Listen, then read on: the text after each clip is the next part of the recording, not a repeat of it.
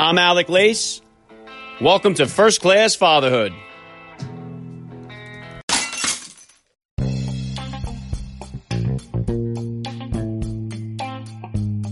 Welcome, everybody, to episode 289 of the podcast. I am happy, as always, to be here with you. Thank you for stopping by. If this is your first time listening to the podcast, please get over there and bang that subscribe button. You do not want to miss all the action that is coming your way right here on First Class Fatherhood. All right, dads, it is time for another Frogman Friday edition of First Class Fatherhood, and I have got a tremendous guest for you guys today. He is an American hero who served at the tip of the spear with both the Army and the Navy. Michael Rutledge joins me today, and Mike recently finished up a 30-year military career, which included serving with the elite United States Navy SEAL teams, and then after years of serving as a SEAL, he transferred to the Army and became a Chief Warrant Officer with the 160th SOAR, so he went from Frogman to Night Stalker pilot. I don't know how many people have ever done that before. Talk about an all-American. What an absolute honor this is for me. Mike Rutledge will be here in just a few minutes, so please stick around for the interview. And Mike is the second Night Stalker pilot that I've had the honor of speaking with on the podcast. The other, of course, is legendary Black Hawk Down pilot Mike Durant, who was here back on episode 243. If you missed out on that, I highly recommend you flip it back and take a listen. And today will be the last episode for a little while here as I shut it down for Thanksgiving. I have been pumping out 5 episodes a week since I returned from summer break. This is the 58th episode since Labor Day, and I have been working extremely hard to bring you guys the best possible content with the most incredible dads that I can. And in those 58 episodes, there have been 5 NFL Hall of Famers, including Terrell Davis, Ronnie Lott, Tim Brown, Warren Moon, and Michael Haynes. 2 Medal of Honor recipients, Ed Byers and Michael Thornton, the Wolf of Wall Street, Jordan Belfort, UFC President Dana White, and so many more. So as I take a little break here from producing, I pray that you will continue listening. I cannot say thank you enough for all of your support out there. You guys are the reason why I continue to keep going here. So let's go, dads. Please keep spreading the word about this podcast to every father that's in your neighborhood or in your contact list. Let them know about the show that's here celebrating fatherhood and family life. Fatherhood rocks. Family values rule, and every day is Father's Day right here with me, and I will be right back with Frogman, Night Stalker pilot, all-American hero, Michael Rutledge. I'm Alec Lace, and you're listening to First Class Fatherhood.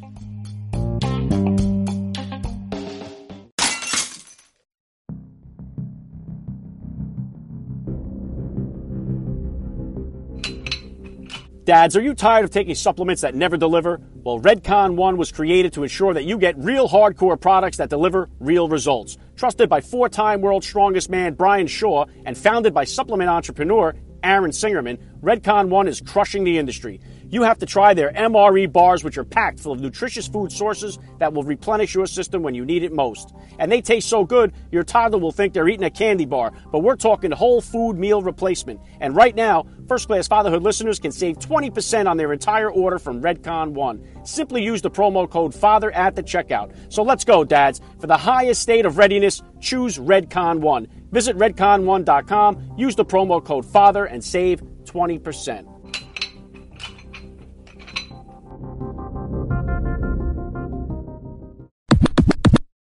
Joining me now, First Class Father, Mike Rutledge. Welcome to First Class Fatherhood. Thanks, Alex. Thanks for having me on the show. All right, let's start here. How many kids do you have, and how old are they? I have 3 kids. I've got a 19-year-old son, an 18-year-old son, and a 15-year-old son. Wow, okay, yeah, I'm headed in that direction there. My 3 boys are 13, 12, and 8, and then I have a daughter that's 5, so I'm just about to get to where you are now, so this will be beneficial to me. Yeah, good luck with that. What type of sports or activities are they all into? So at different stages, they have done football, crew. The youngest is big into football, track, and lacrosse. So we've kind of covered the spectrum of the sports. Yeah, now do you get in there? Have you ever coached them in any of their teams, or do you kind of like to enjoy that more from the stands? No, oddly enough, I mean, I played big-time high school and college football, and I never really got too much into the coaching or being super involved. My youngest, I coached his football team for about 3 seasons before he got to high school. Really enjoyed it, and then I figured by the time they get to high school, it's time for me to let the pros do their thing because the casual dad coach had kind of run its course. But I really enjoy being a spectator and just being supportive. So I don't necessarily have to be in the middle of all of it. It's their show and their spotlight. And I'm much happier just being supportive. Yeah, very cool. Yeah, I'm with you there. I mean, I enjoyed it when my kids were like, 4 or 5 years old, when it was the small, not really too super competitive yet, and just learning the game and having fun. So I kind of enjoyed coaching them at that stage. Yeah, absolutely. All right, Mike, if you could, please just take a minute here to hit my listeners with a little bit about your background and what you do. So I just retired October 1st from 30 years in the military. I come from a little farm town, Illinois, Galesburg, Illinois. Played 1 year of Division I football, was not very good at it, and decided that was not going to be my future course. I was definitely not going to go to the NFL, so I finished the semester at a community college, went and enlisted in the Navy as a helicopter rescue swimmer and an air crewman. I did 3 years as a CH-46 crew chief and rescue swimmer, and saw some SEALs one day. To make the story short, saw some SEALs from Naval Special Warfare Group 1 in Guam, and decided that was truly my destiny. So I put in an application, went to BUD/S, graduated BUD/S class 197 in 1994, and stayed at SEAL Team 1, a couple different positions. I was an instructor for a couple years. Basically left SEAL Team 1 in 2002, transferred to the Army, to the Warrant Officer Flight Program, became a Warrant Officer Aviator, and went direct to the 160th Special Operations Aviation Regiment from there, and spent 14 years at the regiment as an MH-47 pilot and instructor pilot and test pilot, a bunch of other stuff. And when I was with the 160th, deployed 16 times and spent my last 3 years at the U.S. Military Academy at West Point as a commander of the aviation department in the executive flight detachment. So that's how I ended up. I left the 160th in 2016 and had the amazing privilege to basically be dad to another 4,000 cadets at West Point. And I'm pretty sure that I got as much out of mentoring them as they did hanging around with me. So that was a great and honorable way to end a 30-year career. Yeah, well, what a career it was, Mike, and thank you so much for your service. It's incredible what you've accomplished here in your career. And at what part in this, around how old were you when you first became a dad, and how did becoming a father kind of change your perspective on life? So I was completely indifferent to kids, and my wife kind of laughs about it, that I just did not have a heart for children until she got pregnant. And I didn't even actually believe she was pregnant until she showed me on the sonogram there was actually a little person in there. And so you don't realize, when you become a dad, you don't realize what you're missing. And I kind of tell some of my friends that don't have kids yet, and they're like, "Oh, we never want kids." I'm like, "Yeah, I never did either." But you don't realize what you're missing until you become a father. Whether it's a boy or a girl, it doesn't matter. So that changed my entire world. It changed my goals. It changed where I wanted to live, how I had a perception on, different locations, where places I wanted to live before, places we thought we wanted to move to. All of a sudden you find out they have bad schools, and you're like, well, that's not where we want to live. So I know those are kind of academic points, but it changes your entire perspective when you realize that you're responsible for the upbringing of another human, or humans as the case may be. Yeah, very well said. And, you got to have the coolest background of any father. You're a Navy SEAL and then Night Stalker pilot. So that also is a lot to live up to, especially as a son. We all try to, look up to our fathers and try to impress them. Has your success or your career, has that had any kind of negative impact on your sons as far as them feeling like they need to impress you, or how have you kind of handled that? I tried really hard. I know it's kind of gratuitous, but I tried really, really hard to not let it affect them. I have always told them that I don't care what you do. I said, you know what, the Navy and the Army, SEALs and what I said, that's just what I wanted to do. It worked for me. It doesn't have to work for you. Don't feel at all like you have to follow in footsteps. I said, and quite frankly, I'd be happy if you made your own footsteps. I would be way proud of you.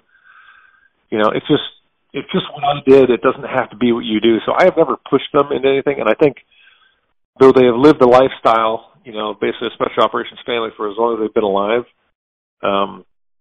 so they've taken on some mannerisms because they just can't help it. It's the way they've lived. And, when you got a kid that's 10 years old that's on the porch with a bunch of guys from SEAL Team 6 drinking beer, and, they can't help it. When they have that impression, that's their life. So I don't know what they're actually going to do with it. I think they'll all end up in the military in some capacity, whether it's a career or not, doesn't matter. But I've never pushed them. I just said, I've enjoyed it.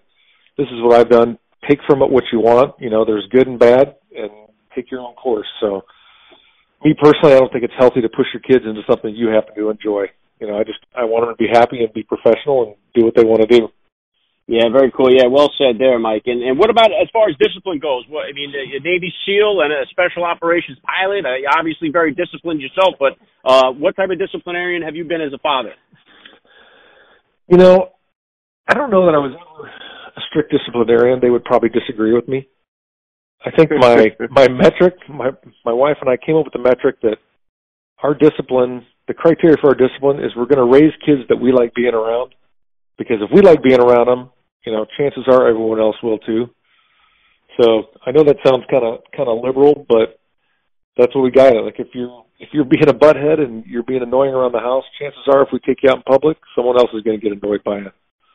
So discipline, I will tell you that you can expect it obviously in our household that any sort of disrespect or talking back or anything like that, you know, gets dealt with pretty swiftly. But they also know that it's doled out with a lot of love. So there's never really, you know, there's no crack in the whip per se. It's just more, hey, what you're doing, it's affecting us like this, and I don't have to raise my voice because you know exactly what's going to happen if you keep pushing it. So maybe kind of draconian, but when you're living in a blue house with a bunch of wolves, that's kind of how you have to run it, I think. Yeah, very cool. And what about, I mean, you've hit some of these milestones that I'm heading in that direction right now. Like I said, my oldest is only 13. How did you kind of handle when your boys started hitting that dating scene? Did you have any kind of rules or restrictions on them? How did you kind of handle the whole, chasing girls, dating scene? Oh, so we're actually in the midst of that right now. Funny you should ask that, Alec.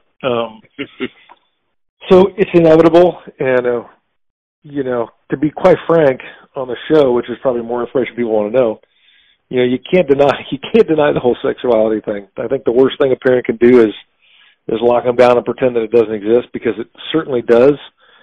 So we tried to deal with it early on in a very healthy manner. Even when they were like 10, 11, 12, when everybody started to get curious and say, hey, it's healthy. But, whatever perspective a particular family follows, whether it's doctrinal, biblical, whatever, we just tried to explain to them that, what you're feeling is healthy, it's normal.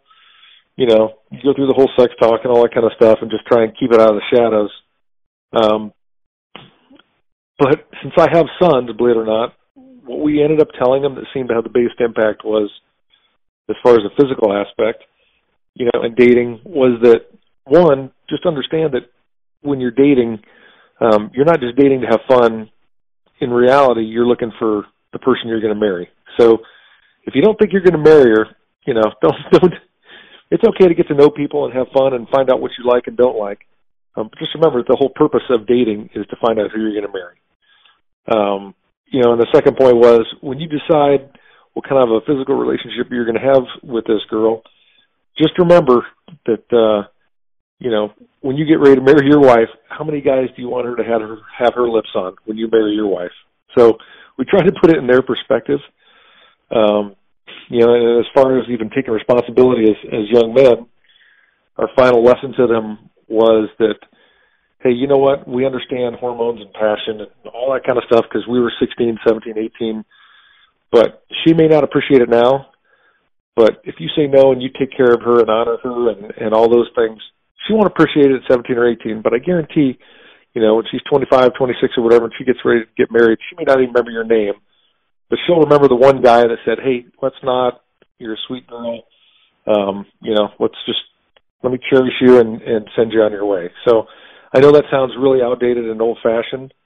And, of course, we would never know if our sons did or did not adhere to that. But that's kind of what we tried to let them know, that was our thought process on the whole dating and relationship thing.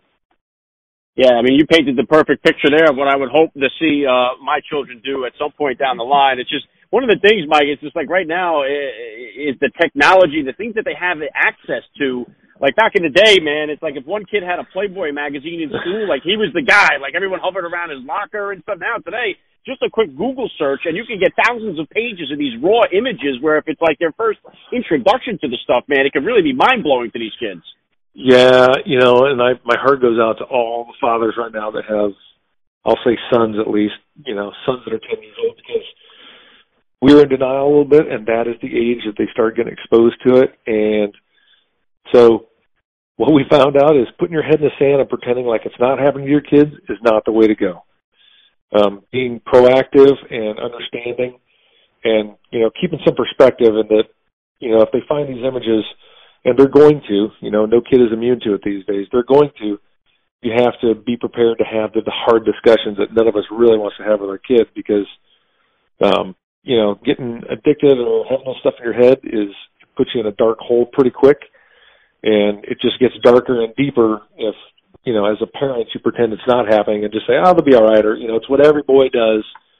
In this day and age, it might be, but it doesn't relieve us, the responsibility as parents of trying to help them out. Yeah, definitely, and well said there. I know another one of these things that I'm kind of, bracing myself for that I'm going to hit is when they start driving. I know you got two at least that have already been there and done that. What was that experience like for you when the kids first started driving, getting their licenses, and how was that?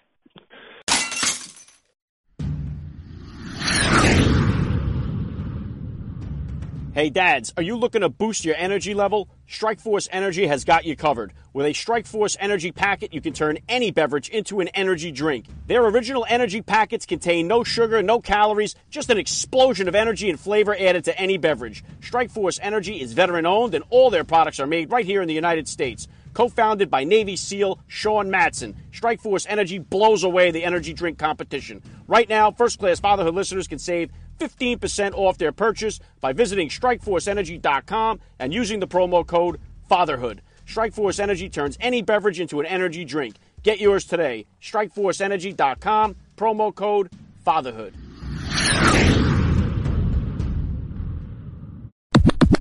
Things that I'm kind of, bracing myself for that I'm going to hit is when they start driving. I know you got two at least that have already been there and done that. What was that experience like for you when the kids first started driving, getting their licenses, and how was that? For us, it was probably a little bit different, I think. My oldest, because we lived on a farm, so I had him driving, started out driving lawn tractors and, other big tractors, and I had old farm trucks and stuff like that, so he was pretty easy. We just moved from New York, where you're taking your life in your own hands if you let a teenager out there to drive. So that's a little bit different, but the rules we set out for him, we took the burden of buying cars for them and paying insurance and all that kind of stuff, and they're pretty good with it because they know it's a very fragile balance. The first ticket you get, the first violation you have, whatever, the first time we find you driving unsafe or using poor judgment, you're going to lose that privilege. And of course, now we realize that for the teenagers, the car is their biggest symbol of freedom you could possibly take away. If you take away their car and their phone, you might as well bury them 6 feet under, I guess, before you're a teenager. But I've also spent a life of teaching people how to operate complex machinery. So I took to heart, the job of teaching them to drive and to be safe and make good decisions. So of all the different teenage challenges we've had with the sons, having them be safe and using solid judgment as a driver hasn't been one of them. Yeah, that's awesome. And how about as far as flying? Have they gone flying with you, or any of them interested in getting a pilot's license or anything like that? So they do. And what's humorous is we own, I think, 5 airplanes of different sorts. And I always grew up flying where all my friends' fathers were, they all wanted their kids to solo gliders at 14 and get their license at 17. And it was a big deal. And I'm even a flight instructor, and my boys fly with me all the time. And only one of them has really showed a passion for it. And I'm just fine with that. Kind of like the same thing with being in the SEAL Teams or 160th. I have always told them, I would love you to go flying with me. Come hang out at the airport with me, whatever. And sometimes they say, hey, no, Dad, I got other stuff going on. And I never push them because, again, flying has always been my therapy. It's always been my hiding place to kind of recharge. So I enjoy it. It's my thing. But I don't expect it to be their thing. Like I said, I've got one that's really big into sports. That's his thing, and he lifts all the time, and I think that's awesome. I try and engage with him on that as much as possible. My oldest is a complete motorhead. He likes taking engines apart and working on muscle cars and stuff like that. And he also, wants a career in the military and wants to fly. But I don't push it on him. Anytime they say they want to do it, I just support them. But again, it's my thing, and I think it's important to not make them think that it has to be their thing, but just make it available. Yeah, and obviously you can, I respect that you're going to let them make their decision as far as military options for them. But when it comes down to the Army-Navy game, who are you rooting for when that goes on? So what's really funny is my 3 years I spent at West Point, of course, I was always a weird unicorn because where do you have a Navy SEAL that's an Army warrant officer at West Point? So I was definitely the oddity. And they would always ask me, who are you rooting for? I'm like, it's easy, man. I said, I was always taught that you should always say, whatever company you're in is the best company, and that company is in the best battalion, and that is in the best regiment in the entire Army. So whatever unit you're in, that is the best place to be. And so the same goes for the Army-Navy game. I never even had any sideward thoughts about who I was going to root for, because I'm like, you know what? The Army's paying my paycheck. I am an instructor and a commander at West Point, so I'm waving the Army flag. Now, it does get kind of interesting when we had the leapfrogs and some other guys showing up at games, and a guy named Dan Luna, who is the SEAL representative, the senior chief at Annapolis. That guy Dan on the show. Yeah. So Dan and I would always go back and forth a little bit. I'm like, I can't help it, man. So that's kind of funny. You got to be loyal to the brand. So I was at West Point, so I was rooting for Army every single game. Okay. Yeah, and and talking about, your kids going into those right now, it seems like, I drive Uber on the weekends, and I drive around a lot of college kids or people that just graduated college, and it seems like, I don't really like the vibe of what's going on with the whole college system right now. It seems like, many kids are coming out not knowing where to go, and like you said, your one son is a gearhead. I've been a mechanic, my entire life, and it's supported me and my family, but, do any of your kids have interest in going to any of the big colleges, and how would you feel about that? Oddly enough, I grew up completely blue collar, kind of dirt poor. It's kind of another story, but so I had no options. So me enlisting in the Navy and holy cow, becoming a warrant officer was probably like the best thing that I could have ever hoped for. And lo and behold, being a commander at West Point, I kind of laugh. I'm like, there's no way a guy like me should even be allowed to walk through the gates of West Point, let alone command there. So I always appreciated the privilege of that. But I always wanted my sons to think that they were capable of more, and you'd always like to think, well, I'm giving them a better life. And my wife and I, we spent a lot of time grooming them to want more and be capable of more and all that. And in the end, my oldest son, we kind of paved the way for him, like, hey, if you want to go to West Point, we're here, it's easy. And he looks at me one day, with kind of his big alligator tears as a 17-year-old. He's like, Dad, because I really think West Point is cool. He goes, but I just want to be a dirty warrant officer like you. And, so what do you do with that when you finally realize that, some of us are destined and groomed and equipped to go do the big university thing, and they will make outstanding citizens and humans. And some just want other stuff, and I've come to realize, because I'm a big fan of Mike Rowe, I've just come to realize that everybody needs to do their thing, but whatever it is, do it with a passion. Whether it's driving a garbage truck or trades or whatever, and just do your thing. I have very little favor for people that look down on others who don't attend large universities and have, outstanding and impressive degrees. I think that's great for a lot of people, but some it's not. So, like I said, I don't know exactly what my oldest son is going to do, but he's very hands-on, and he made it very clear that he wasn't interested in attending a big university, and if he did, it was going to culminate in some sort of military career. And the youngest, since he was 10, said, hey, Dad, all I want to do is go to BUD/S. So, he goes, all I want to do is go to BUD/S and be a SEAL. So when a 10-year-old tells you that, and he shows you that he's making all this progress and works out every morning at 6 o'clock in the morning to show you that he's working towards that, how do you look that kid in the eye and say, you need to go to college for 4 years and not be able to tell him why he's going to go do it? Yeah. So we just try and be supportive of whatever direction they're kind of leaning in. Yeah, very cool. And what about as far as yourself, Mike? You've had all this, a military, 30-year military career that's come to an end here. What kind of goals or plans do you have for yourself for the future? So when I retired, my therapy, as I tell people, was about 5 years ago, I started flying crop dusters, which, if you don't know anything about the industry, everybody laughs and like, oh, what a redneck profession. It's really not. It's kind of beyond the scope of the discussion of this show, but it's a very precise, demanding method of flying. You're flying around in a single-seat airplane by yourself at 15 feet and 150 miles an hour, in and out of the trees and the crops and stuff. Very demanding. And so for about the last 5 years, I took everybody's Thanksgiving and Christmas deployments at the 160th, so I could have my summers off and come back to the Midwest where I'm from and fly crop dusters. I didn't know that it was going to turn into an occupation. It was more my therapy. I was just by myself for 30 days, kind of recaged my brain, and then I went, got back on the boat and started rowing and doing deployments again. So when I retired, I kind of enjoyed it so much that it turned into an occupation. So when we retired from West Point, everyone expected me to either go to the airlines or, go be a civilian contractor or go to D.C. or any of those things that I could have done for a much larger paycheck. Instead, we bought out the gentleman that I'd been flying crop dusters for the last couple of years. He wanted to retire, and it was perfect timing. So now we live in a little rural Amish community in northern Indiana, 6 minutes away from our grass airstrip. And during the summertime, starting about May, running through October 1st, I go out and open the hangar and pull out my little turbine-powered crop duster, and, I fly for 10 hours a day. And we love it, and it's exactly what we needed at the time.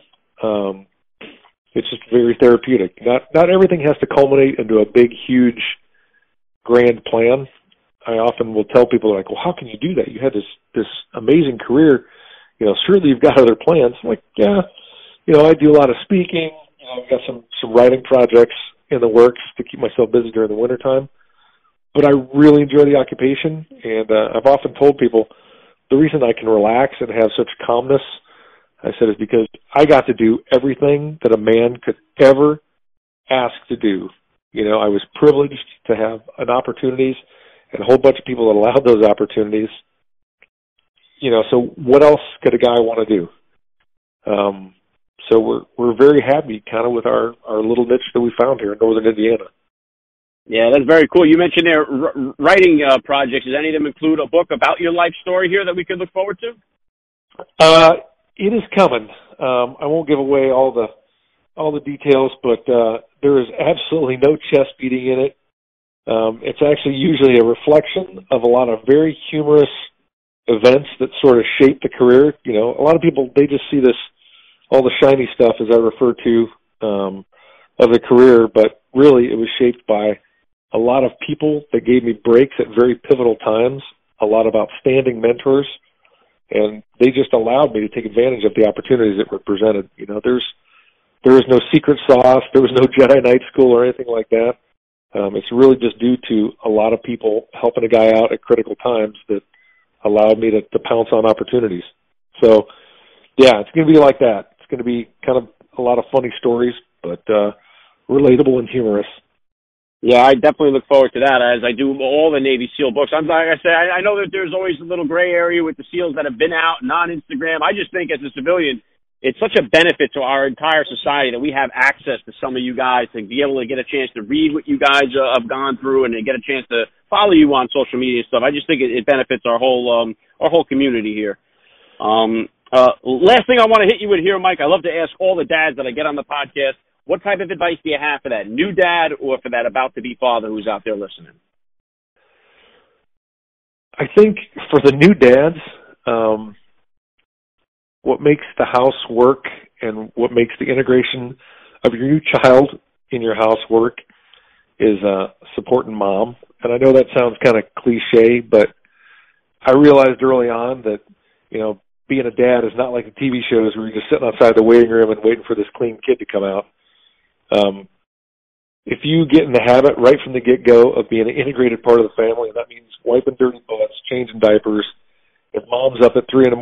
nursing, you're sucking it up and sitting next to her in the rocker so she knows it doesn't suck by herself, even though there's not really anything you can do about it.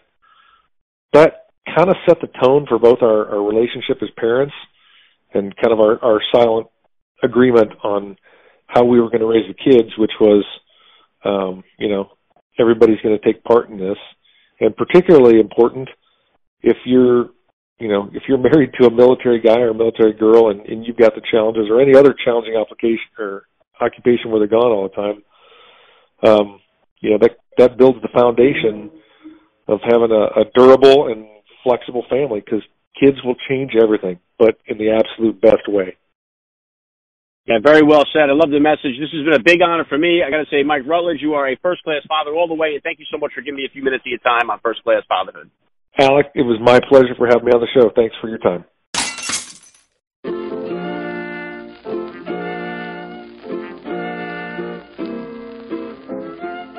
Back to wrap things up here on First Class Fatherhood. I got to give a special thank you once again to Michael Rutledge for giving me a few minutes of his time here. That was such an honor. Please set me up on Twitter, guys, or drop me that DM on Instagram. Let me know what you thought about today's episode. I always love to read your feedback. And make sure you guys lock it into my Instagram accounts at Alec_Lace and at First Class Fatherhood for all of the upcoming guest announcements as I go on a little hiatus here for the Thanksgiving holiday. I hope you enjoy the time with your family and your kids. Thank you guys for listening so much. I'm Alec Lace. This has been First Class Fatherhood. And please remember, guys, we are not babysitters. We are fathers. And we're not just fathers. We are first class fathers.